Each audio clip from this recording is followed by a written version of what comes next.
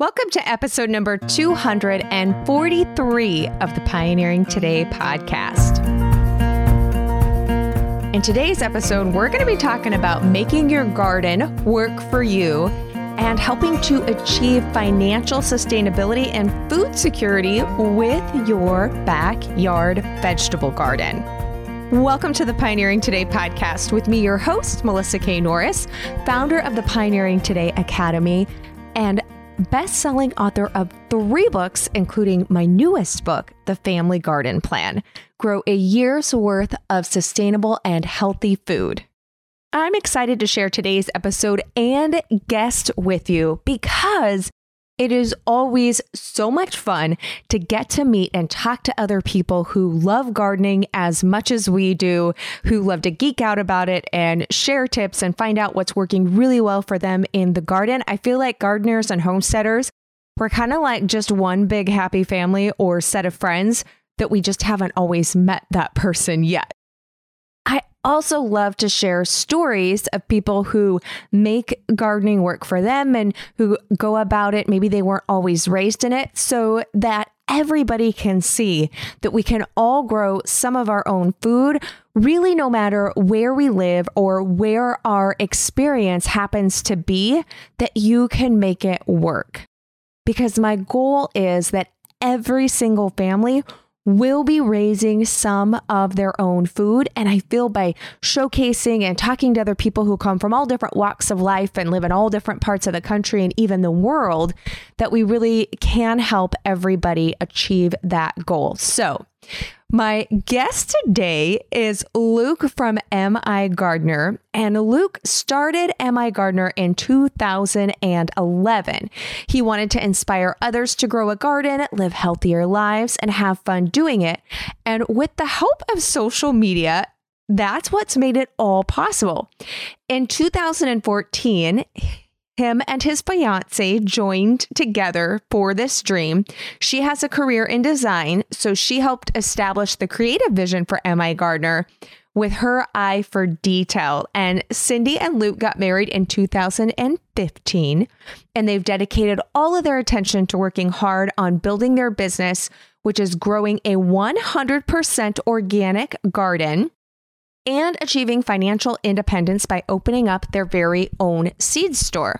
So we are going to be talking a little bit about Luke's seed store, and I think you're going to really love to hear what he has to say and his goal with it and how affordable he has made it in order to get seeds. And speaking of affordable, Luke also gave to all of our listeners a coupon code to use. So you can use Pioneering 15 if you go to their seed store and decide that you want to purchase some seeds from them, or go check it out and decide you need to order some, you can get 15% off your seeds. But you're going to get a lot of really great information on growing your own food in today's episode. So I'm really excited for us to dive in. And for links to, obviously, for the actual coupon code written out, if you want to grab that, the link to the store, but also links to some of the videos and some of the different things or blog posts and things that we talk about within this episode. If you're like, man, I really need to take a peek at that, you can grab all of those at the blog post that accompanies this episode. And that's at melissaknorris.com/number 243. So just the number 2, 4, and 3, because this is episode number 243. Okay, let's dive straight into this. Guys, I am super excited for today's guest. Luke, welcome to the Pioneering Today podcast. Hey, thanks for having me. I appreciate it. Yeah, you guys, right before we hit record, we totally got geeking out about gardening. As you can imagine, if any of you, which I know many of you are gardeners, and you might not have as many people who are as avid gardeners or get as excited about it as you do in real life. So when you meet another gardener, it's like you could talk forever and you'd both just get so excited. Well, that totally happened, and I hadn't hit record yet. So you are going to be in for a great episode today. So Luke, if people aren't familiar with you, give me a little bit of background about how you came into gardening and what you guys do. Yeah, so I run the M.I. Gardener channel. We started on YouTube. My wife and I, we started back in 2011. just with a mission to help more people grow more food, help them to have a lot more fun gardening, and kind of just reconnect people to real food. Because so many people, when I first started, just the reasons why I started were because there was such a big disconnect between real food and the food that people thought they were eating. Things like, French fries and ketchup. Those aren't vegetables, despite people at the time thinking that they were substitutes for vegetables. And so I really just set out to, make gardening fun, make it more interesting for younger people to get involved with, and just kind of we started out on YouTube, and we've been doing it now pretty much 2 to 3 times a week. We've been uploading videos and just kind of blazing a new trail, trying to get more people excited about gardening. I love that. We have very similar goals. So did you grow up with a garden, or did you come into growing your own food like later in life? Or how did you start just like yourself with your gardening? Yeah, so it's funny you actually asked this. So people always ask me, what really got you into gardening? And not a whole lot got me into vegetable gardening. It kind of was just this fascinating thing. I had people in my family that grew vegetables, but growing up, my dad did not garden whatsoever. He was a working man. He was gone most of the day. And so when I was really young, my mom, she was into flower gardening. She had me out in the garden, just kind of taking care of me and gardening at the same time, because you couldn't be inside watching me and gardening at the same time. So I was out there, but I wasn't really involved in the process. And so that kind of, I guess, got me involved with the concept of growing stuff. But it wasn't until probably 6 or 7 years old when I was given a tomato plant. I was told that I had to grow that tomato plant. And it really just kind of connected with me, even at that young age, that you could take something that was a plant and grow food from it. Because we always, not we, but I always thought that, 5, 6, 7 years old, you get food from the grocery store. It was such a wild concept for me that I could grow something that was food on a plant that started from a seed. It just really, like I said, it just kind of lit a passion.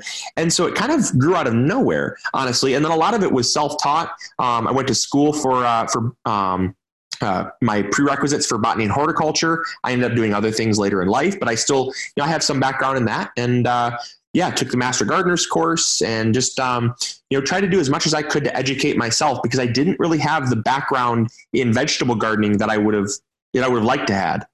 Yeah, I love that. But honestly, what a blessing that you realize that at that age, because sadly, there are so many adults in modern society that honestly just think that vegetables and fruit, for the majority, that they do come from the store. Like, it's not even in their, their thought process, or really any, that they could be growing it at home. And I know for those of us who are into homesteading and into gardening and that type of thing, it's kind of seems foreign, but believe it or not, like, I've had people be like, what, you can grow beans and like can them at home? Like, you can do that? And they're very sincere. They're not, like poking fun. And so I just think it's a blessing that you realize that at such a young age. And I know it's both of our goals to make that not be the norm, and so that everybody realizes that they can grow their own food and garden it at home. And one of the things that we were talking about right before we actually started recording this for you guys, but is a point that I want to bring up, is oftentimes when people talk about gardening and like, well, when can I plant such and such, or can I plant this?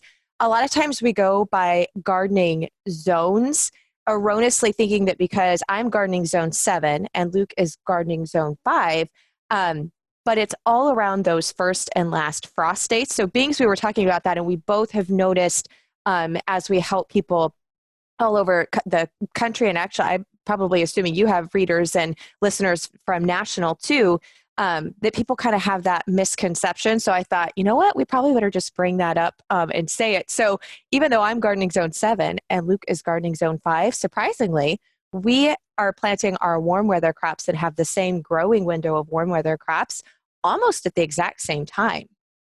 Yeah, it's totally crazy. I was surprising because I don't get a chance to talk to many people from, the West Coast that much.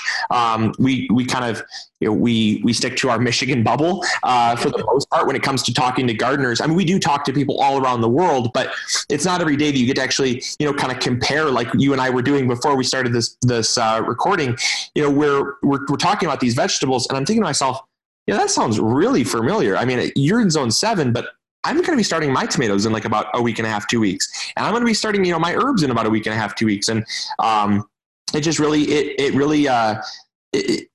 kind of solidified everything that I've been kind of trying to tell people on my channel, which is that you really cannot go by growing zone because you and I are two zones apart.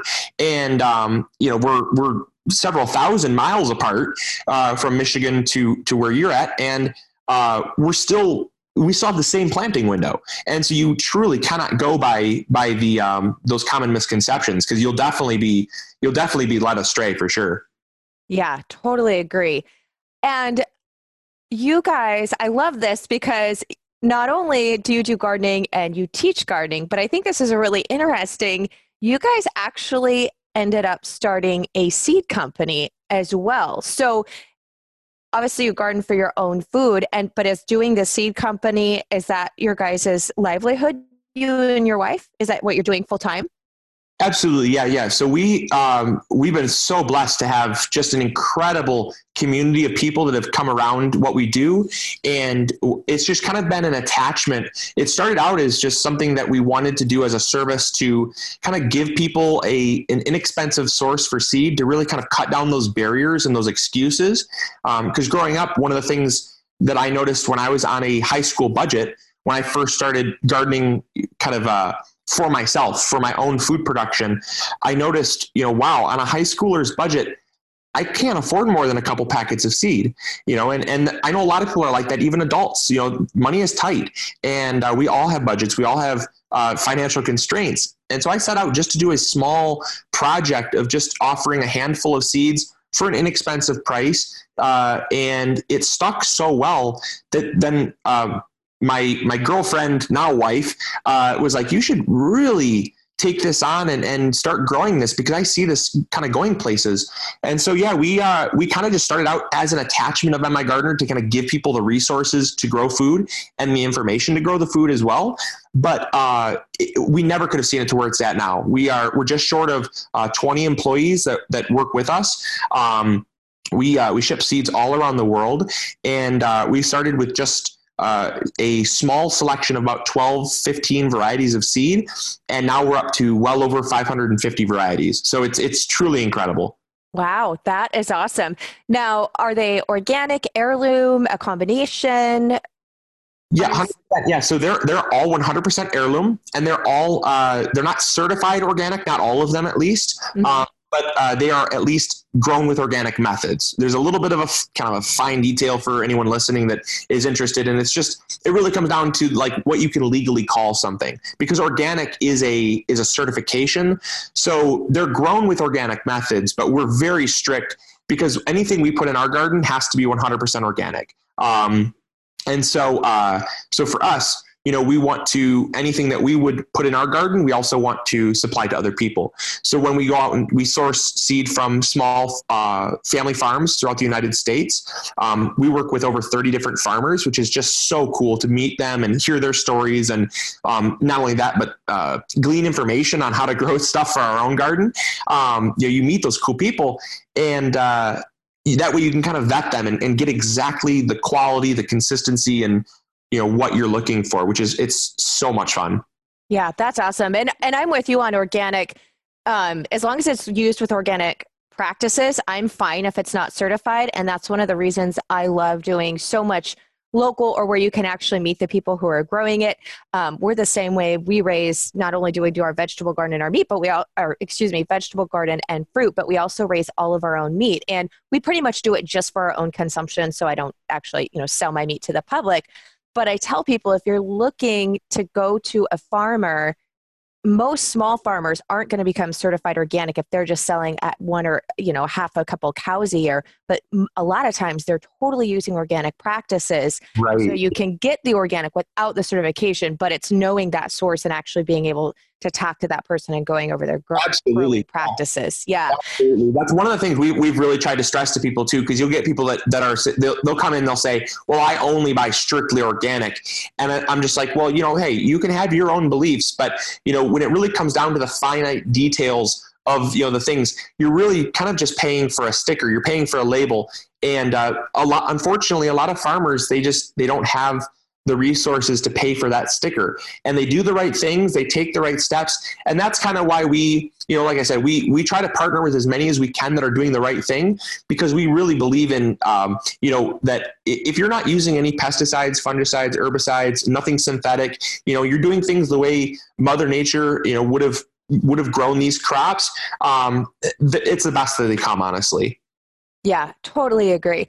Which actually leads me into the next question, because it's funny with growing a garden, there's kind of like two sides of the camp. You've got the people who are like, like it's all this free food and I'm saving so much money, which is true. But then you've got the other side of the coin that, especially I feel like when people are just getting started and they don't have the infrastructure, they've never, they're starting from zero. And so they are having to purchase more than someone who's got a garden and is just maybe rebuying some seeds if they're not seed saving or bringing in a few new things. And they're like, oh my goodness, like growing a garden would be awesome, but it's a lot of money for me to get started. So, which I think can be true actually on both sides. Both sides can be true depending on someone's situation. But you have helped so many people, and you have the store, the seed store, so you really get to talk to a lot of gardeners. How much money do you guys see that you can save with having a garden at home? So we've actually been doing this for about, I think 4 or 5 years now, where my wife and I, we actually kind of catalog everything that we harvest, and eat and consume. And not to sound like we're obsessive about this, but it's kind of been this just this fun project that we've done, just trying to kind of calculate how much money we can save in a given year. And on average, obviously it does fluctuate from year to year with good seasons and bad seasons. But 2 years ago was our best season ever with the help of our fruit trees that did super well. We saved just shy of $4,000 on our grocery bill. And that's not with a huge garden. I mean, anyone that has never seen what we do, your listeners are probably thinking, he's got a farm. No, we really don't. We really genuinely don't. We only have, our garden space is only 2,000 square feet. And then we have about, I think, 8 or 9 fruit trees. So it's very small. We actually live on a third of an acre in the city. And it's part of, doing this is just showing people, yeah, this is definitely possible, even on a small lot. You don't have to have a big garden. You don't have to have all this, big equipment, all this costly stuff. Heck, you don't even have to have raised beds if you don't want. We grow in raised beds because it's easier for us just to work them and manage them and stuff like that. But, you don't have to have those. And I've always gone off the premise that gardening can be as expensive or inexpensive as you want. A lot of people, they get so overwhelmed that they end up impulsively buying all of this stuff. Then they look back and saying, well, that was a very expensive tomato I grew. And I said, well, yeah, you made it expensive. You didn't have to, though.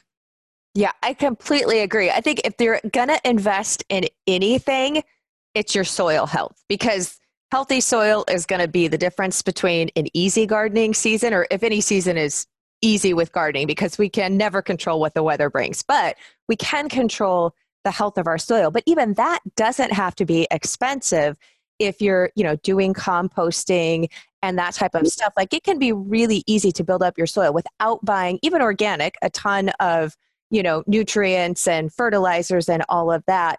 If you've got some dirt and some seed, you can grow some of your own food. I think one of the blessings and curses of this age for gardening and really anything is the internet. We've never had more information available to us. I mean, I have even been gardening for 20 years on my own, my husband and I should say, so not technically on my own, and was raised with a big vegetable garden. And every year there's new things that I want to grow, or I end up looking something up. But then on the other hand, when we have all of this at our fingertips, we often see like these beautiful, lush gardens, like you said, with these gorgeous raised beds and these different containers and just all of these things. And we're like, oh man. And sometimes I think we get in our head, like, that's what I have to have. And that's what I need to start out with in order to grow food. And while you can definitely go that way and build up that way, that's not how you have to start. So right. I'm glad that you brought that up. Yeah, no, absolutely. Yeah, for sure. I've seen a lot of people that they assume that you have to have this massive investment. And it's not to say you don't have to necessarily pinch pennies if you have the disposable income and you want a beautiful garden. I've never condemned it, but for the people that don't have a lot of disposable income, I've always said, start with one raised bed, start with two raised beds. Even if you can't afford, say, 20 off the bat, start with two and build two per year. And after 10 years, you got your 20, and it's a natural thing that you can invest in slowly too. So it's not something you have to do all at once either. But there's so many different ways to get to a bountiful and, kind of a money saving garden that's really going to make a huge difference in your family's food bill, that you don't, there's no one specific way to do it. Oh, so true. I feel like no two gardens are really the same, and they probably shouldn't be. I feel like they need to be customized to each family and where you're at and what you've got, like you said, at your disposal. So you said you guys are on a 3rd acre and you're growing that much food, which is awesome. How much food do you have an average, or how much can you grow in a home garden setting? So without being a big farm with acres and acres of land. Yeah, so that definitely comes down to the crops that you're growing. For us, what we focus on is highly productive crops.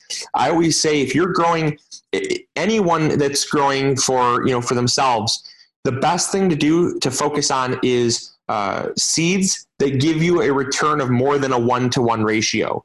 And, there's nothing against carrots. There's nothing against beets.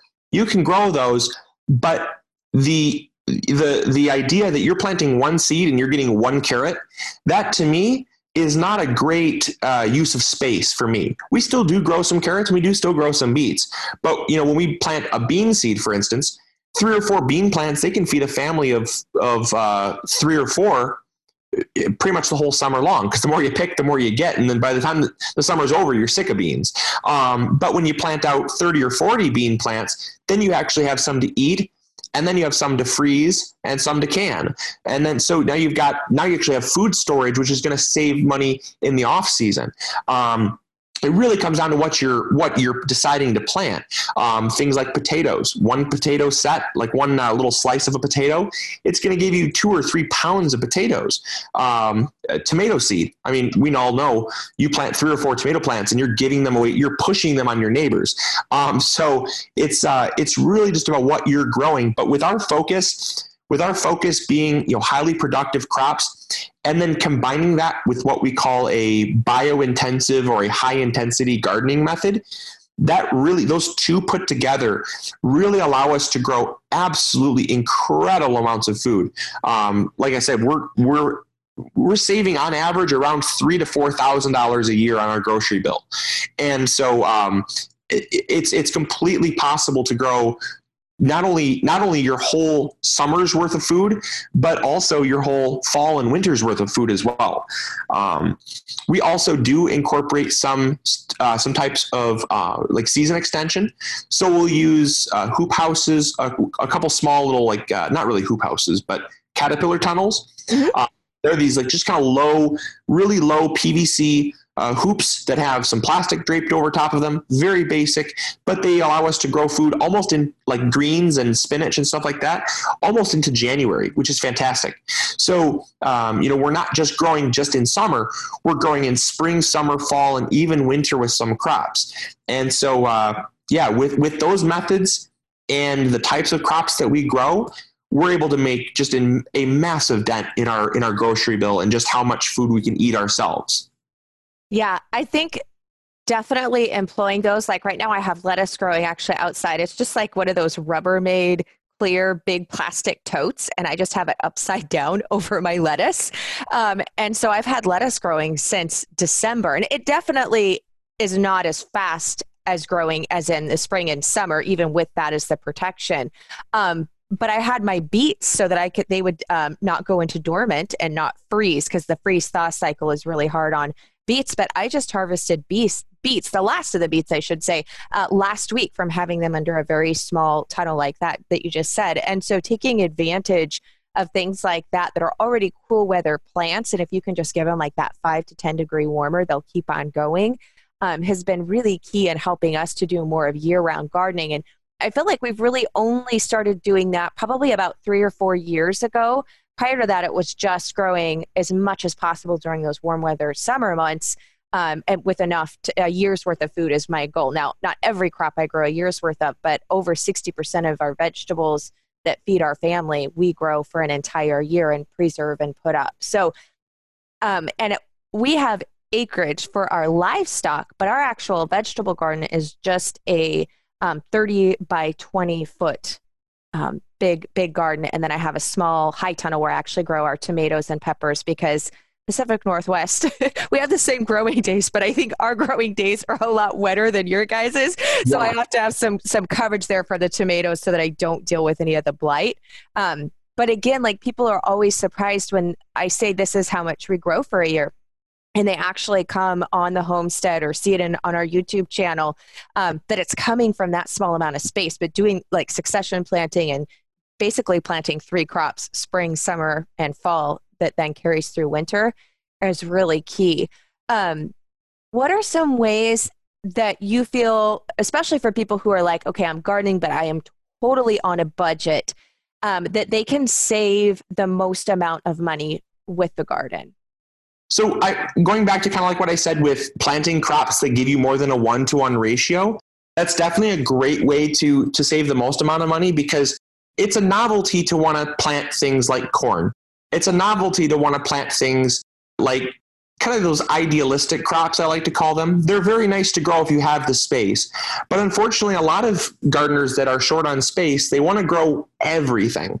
And to some extent that might be okay, but I think for a lot of people, they kind of fall short with what they can actually produce, because they try to kind of do one of everything, and that's really where I kind of like to say I like to run my garden kind of like a business, in a way, in which there's some things that I know I cannot do, and there's some things that I can do on my own. And that's kind of what we call outsourcing. So for things like corn, where you're planting one corn seed, you're getting a massive plant that's taking up a ton of space, and you're really only getting 1 or maybe two ears per stalk. That's not a great use of space. And I'd much rather, not only that, but it's very inexpensive to buy. I'd much rather go down to my local farmer's market, support a local farmer, buy a dozen ears of corn for, $3 or $4, which is just insane how much corn you can buy for such a little amount of money. Buy those from a local farmer. Use that space to grow things like herbs, tomatoes, peppers, potatoes, herbs specifically. I mean, we use so many herbs in our cooking. And if you look at the cost of fresh herbs, dry herbs don't really do it for me anymore. They just don't have, they don't have the same fragrance, the same freshness, the color, that punch that they give food. Fresh is so much better than dried. Now, we will dry some of our herbs for the off season, absolutely. But fresh herbs, if you're buying them from the grocery store or the farmer's market, look at things like basil.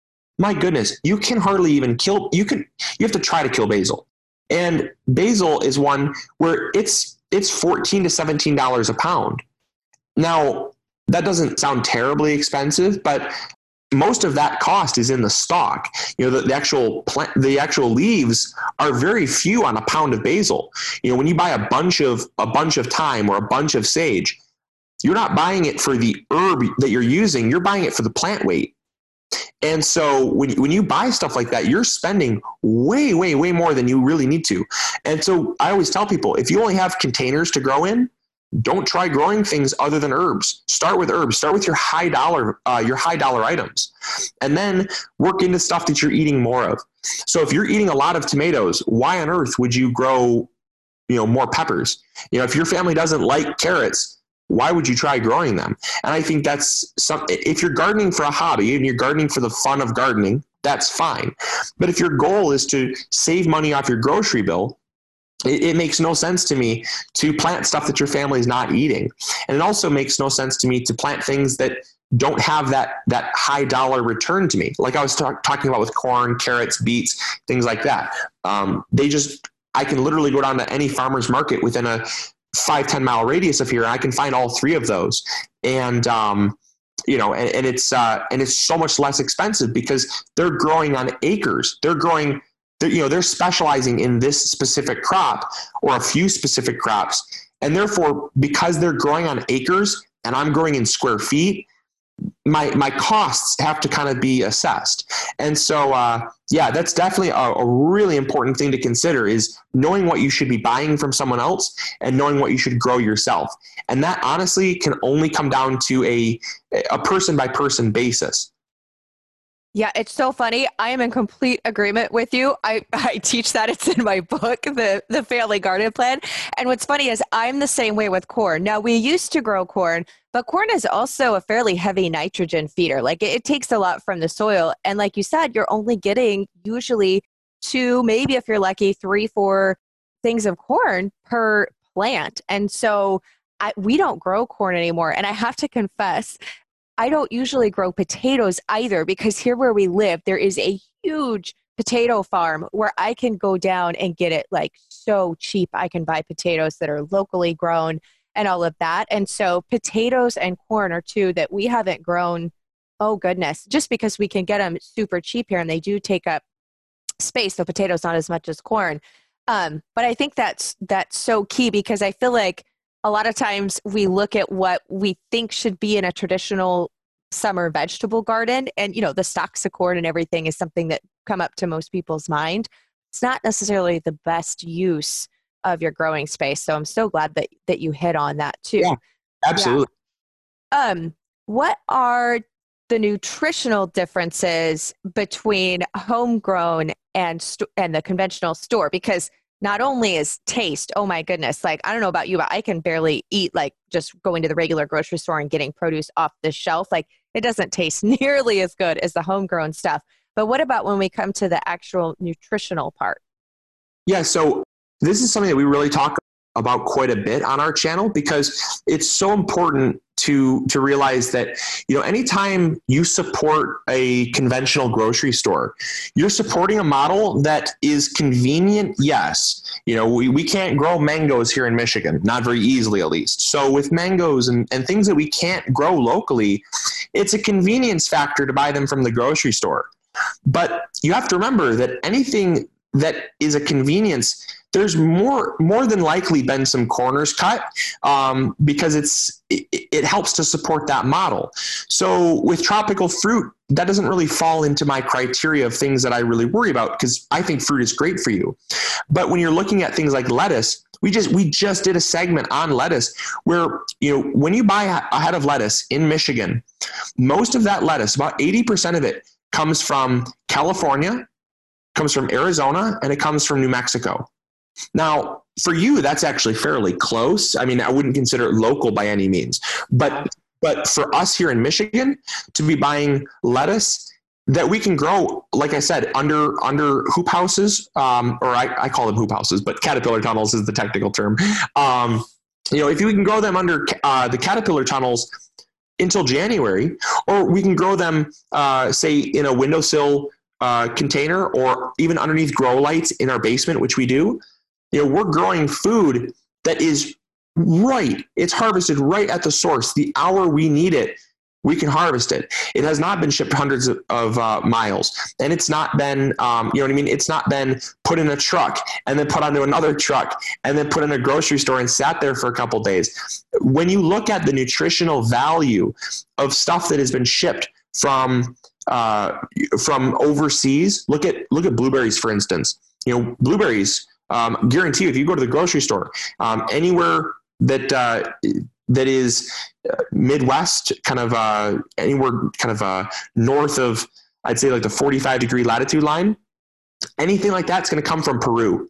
Most of your vegetables, like blueberries, are going to come from Peru during this time of year. And there have been so many studies that have shown that within 24 hours, you lose about a quarter of the nutrition that was once in the vegetable. And that's due to oxidation. Prime example, if you cut an apple and you leave it on the counter, you know what happens. They turn brown.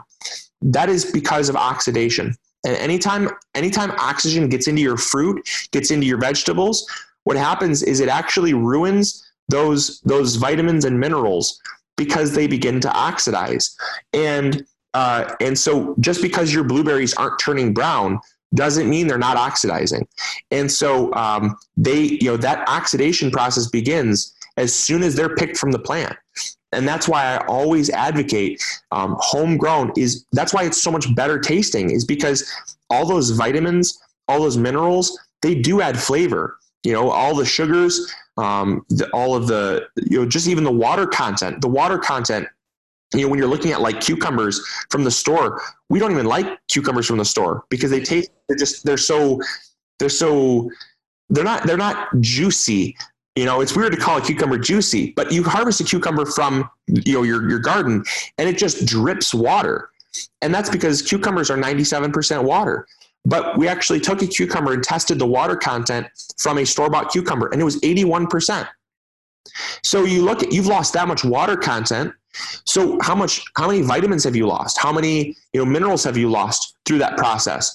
And that's not even taking into account the fact that when you grow it yourself, you're not beholden to someone else's gardening or farming practices. I don't know what they sprayed on their crops. I don't know how the crops were stored. You hear all the time about things like, unfortunately, rat droppings, mouse droppings. I would encourage everyone, including yourself, Melissa, to just look up the FDA allowance for how many mouse droppings are allowed per, in certain foods. They allow them. And that's why I cannot strongly advocate this enough. We all are nauseous at the thought of it, but yet we just as quickly go to the grocery store and buy a vine-ripened tomato. And the sad thing is that we don't have any control over that whole process. It is someone else's, it's on someone else's, set of morals to say this does not look appropriate. This is not appropriate to give this to someone. This is not appropriate to store this here or to spray it with this. And so the nutritional value is a small component to a much bigger picture that food quality when grown from home is not even comparable. It's truly not even comparable. Yeah. Oh, I completely agree. I don't even think I can look up that statistic because I think it's going to make me throw up in my mouth a little bit, to tell you the truth. Yeah. But, too, with the homegrown, I'm the same. I think there's something, too, that we've been very spoiled in this day and age. Instead of really living seasonally, which a gardener definitely looks at the seasons. I mean, especially if you have perennials and, like you're saying, growing your own fruit. I mean, I'm doing so many different tasks per season, but we've gotten really spoiled, especially here in the US, that we can go to pretty much any grocery store and you can almost find fresh produce. Now, how fresh it actually is a question on, when it was harvested and shipping wise, like we've been talking about. But almost any time of year, we can get any fruit or vegetable that we want.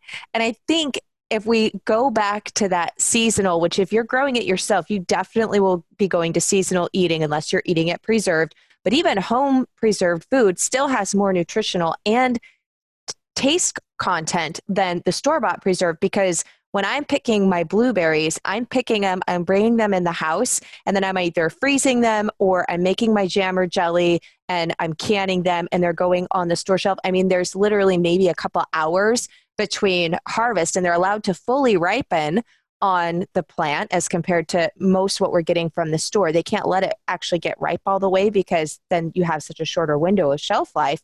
Most of the stuff we get is under ripe, or they'll sometimes use chemicals or different things like that to try to get the color to be brought out in it so it doesn't look underripe. Yeah.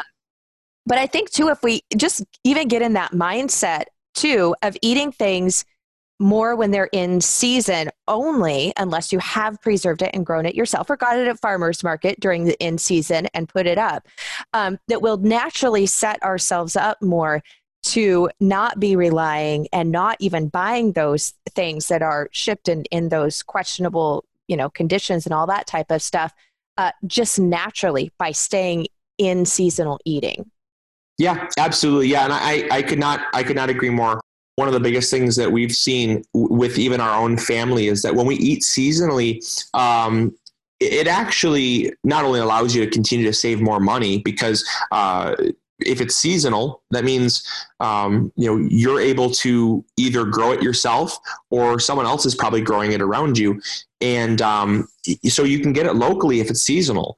And a lot of people think that seasonal means that you're sacrificing a lot. And it's something that I think is more of a misconception than is actually truth. Just prime example, if we eat by the seasons here, we can still have tubers like potatoes. I mean, they're either in a root cellar or you can even leave them in the ground and just cover them with leaves and harvest them as needed. Things like parsnips, beets, carrots, all of those can be stored exactly the same way. And those are all seasonal. Sweet potatoes, onions, garlic. Those are all ones that, those are all very seasonal as well. And even, like I said, with things like lettuce is very seasonal.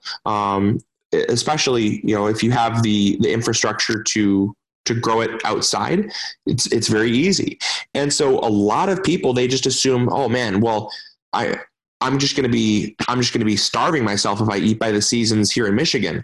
And I tell people, hey, we pretty much eat about, I would say 75, maybe 80% of our food that we, like the vegetables that we eat, are by the season. And we're not starving in the least. So it's just a great example.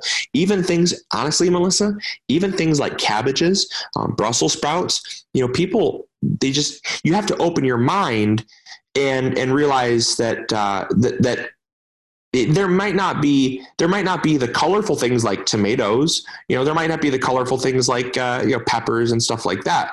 But I think personally that our bodies do better when we're eating stuff that is kind of that intended thing. A prime example, going kind of touching on nutrition, is when you look at the greens and you look at winter months. One thing is we're cold a lot. Greens are very high in iron.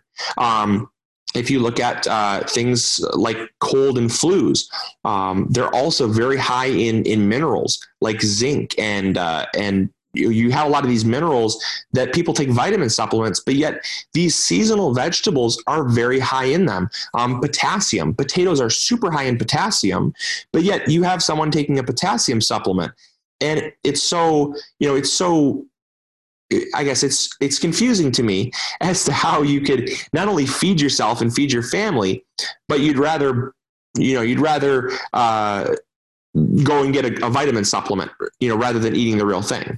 Yeah. Well, and actually on nutrition, our bodies, when we're pulling the nutrition from the plant, it's different, and you actually are going to absorb and your body's going to use it more than if you are taking it in a vitamin form, because it's coming in with everything else that's in that plant. And oftentimes there's components there that you need that's not always in that tablet that you get from the store that our bodies need in order to be able to process it properly and get the most out of it.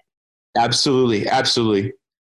Yeah. Oh my goodness. And I forgot, I was going to tell you earlier, I don't know if you've tried this, but we were talking about the herbs, and you were saying about how I'm so with you. Like, very rarely do dried herbs have the same flavor punch as when they're fresh, but basil is one. I am still using my basil from the summer garden, but I do it with salt.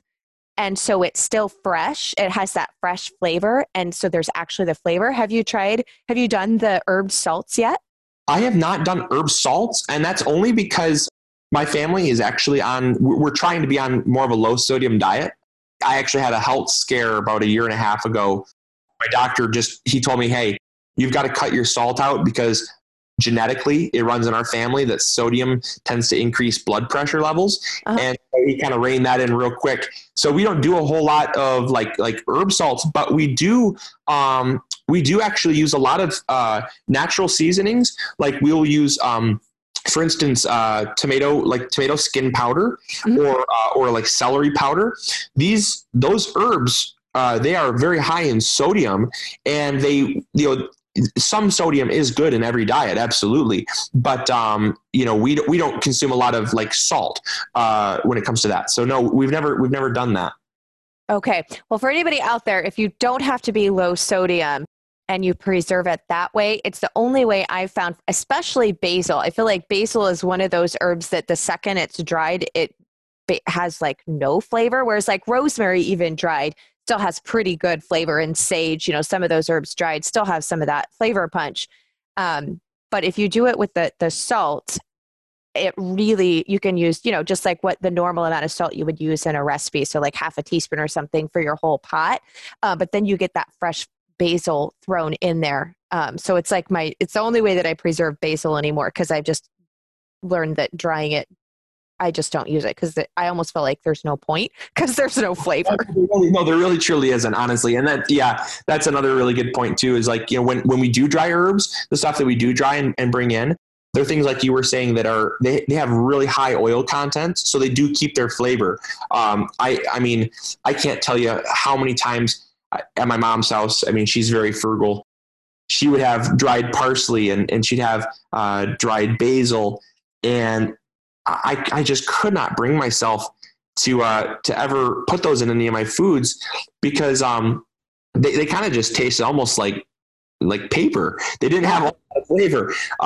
And so growing up, I just knew that like those were not ones that I ever really wanted to consume. But when I had, dried rosemary, dried sage, any of those dried, really kind of more Mediterranean high oil content herbs, they keep their flavor really well. And like I said, you can save a lot of money by growing those and drying them, using them fresh, obviously, but drying them as well. You can make your own spice blends.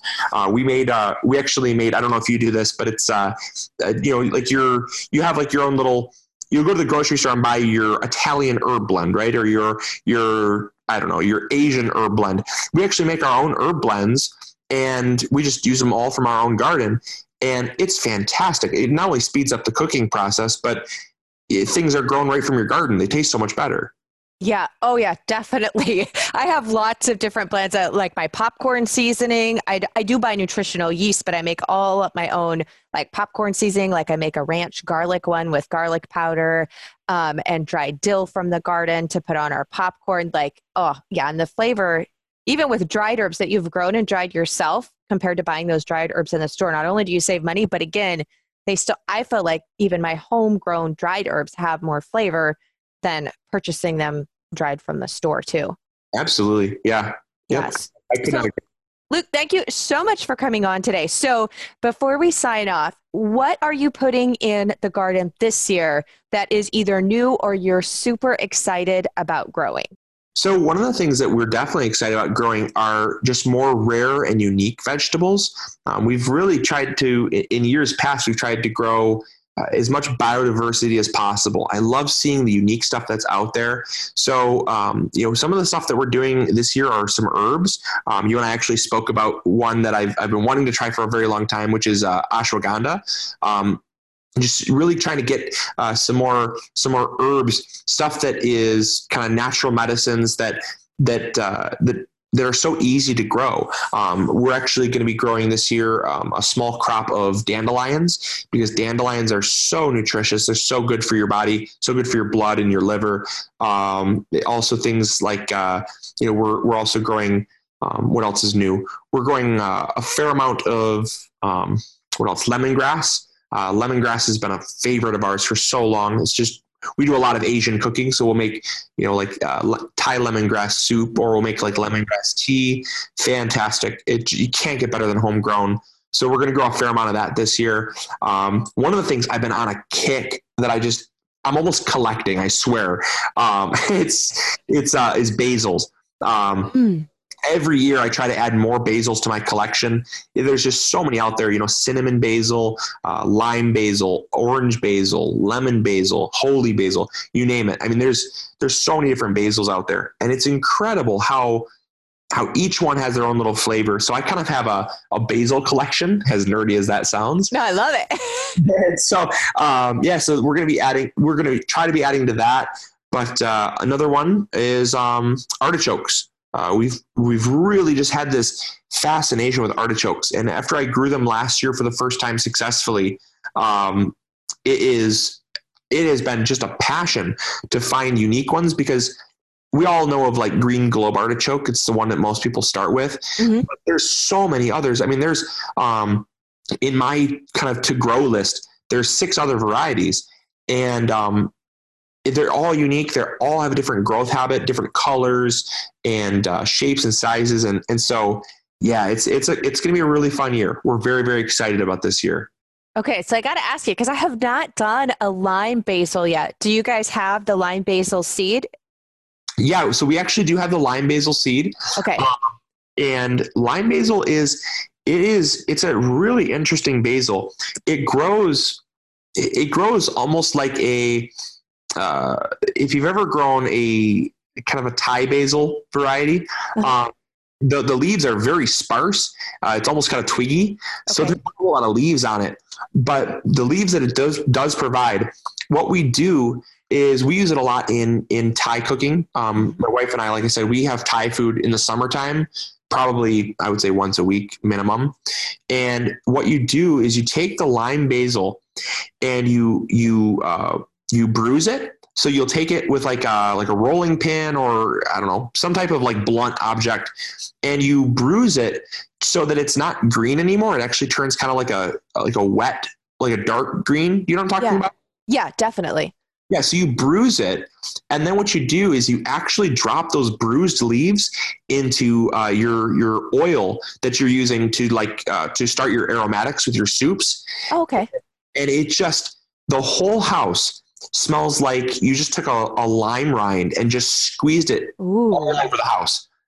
And it's probably one of the most fragrant basils that we've ever grown. And I am so in love with all of the different, the orange basil, the lime basil, the lemon basil. They all are so fragrant, but you can't get much better. Okay. And so, because I've not grown those varieties before, I'm assuming that not only does it smell like lime, but you get a hint of that lime with the basil in the flavor profile? Oh yeah, absolutely. Yeah. Usually what we find is stuff, it kind of tastes like how it smells. Okay. When your brain associates things like for instance, cinnamon basil, it very much, I mean, if you closed your eyes, you'd think someone had basil in one hand and a cinnamon stick in the other.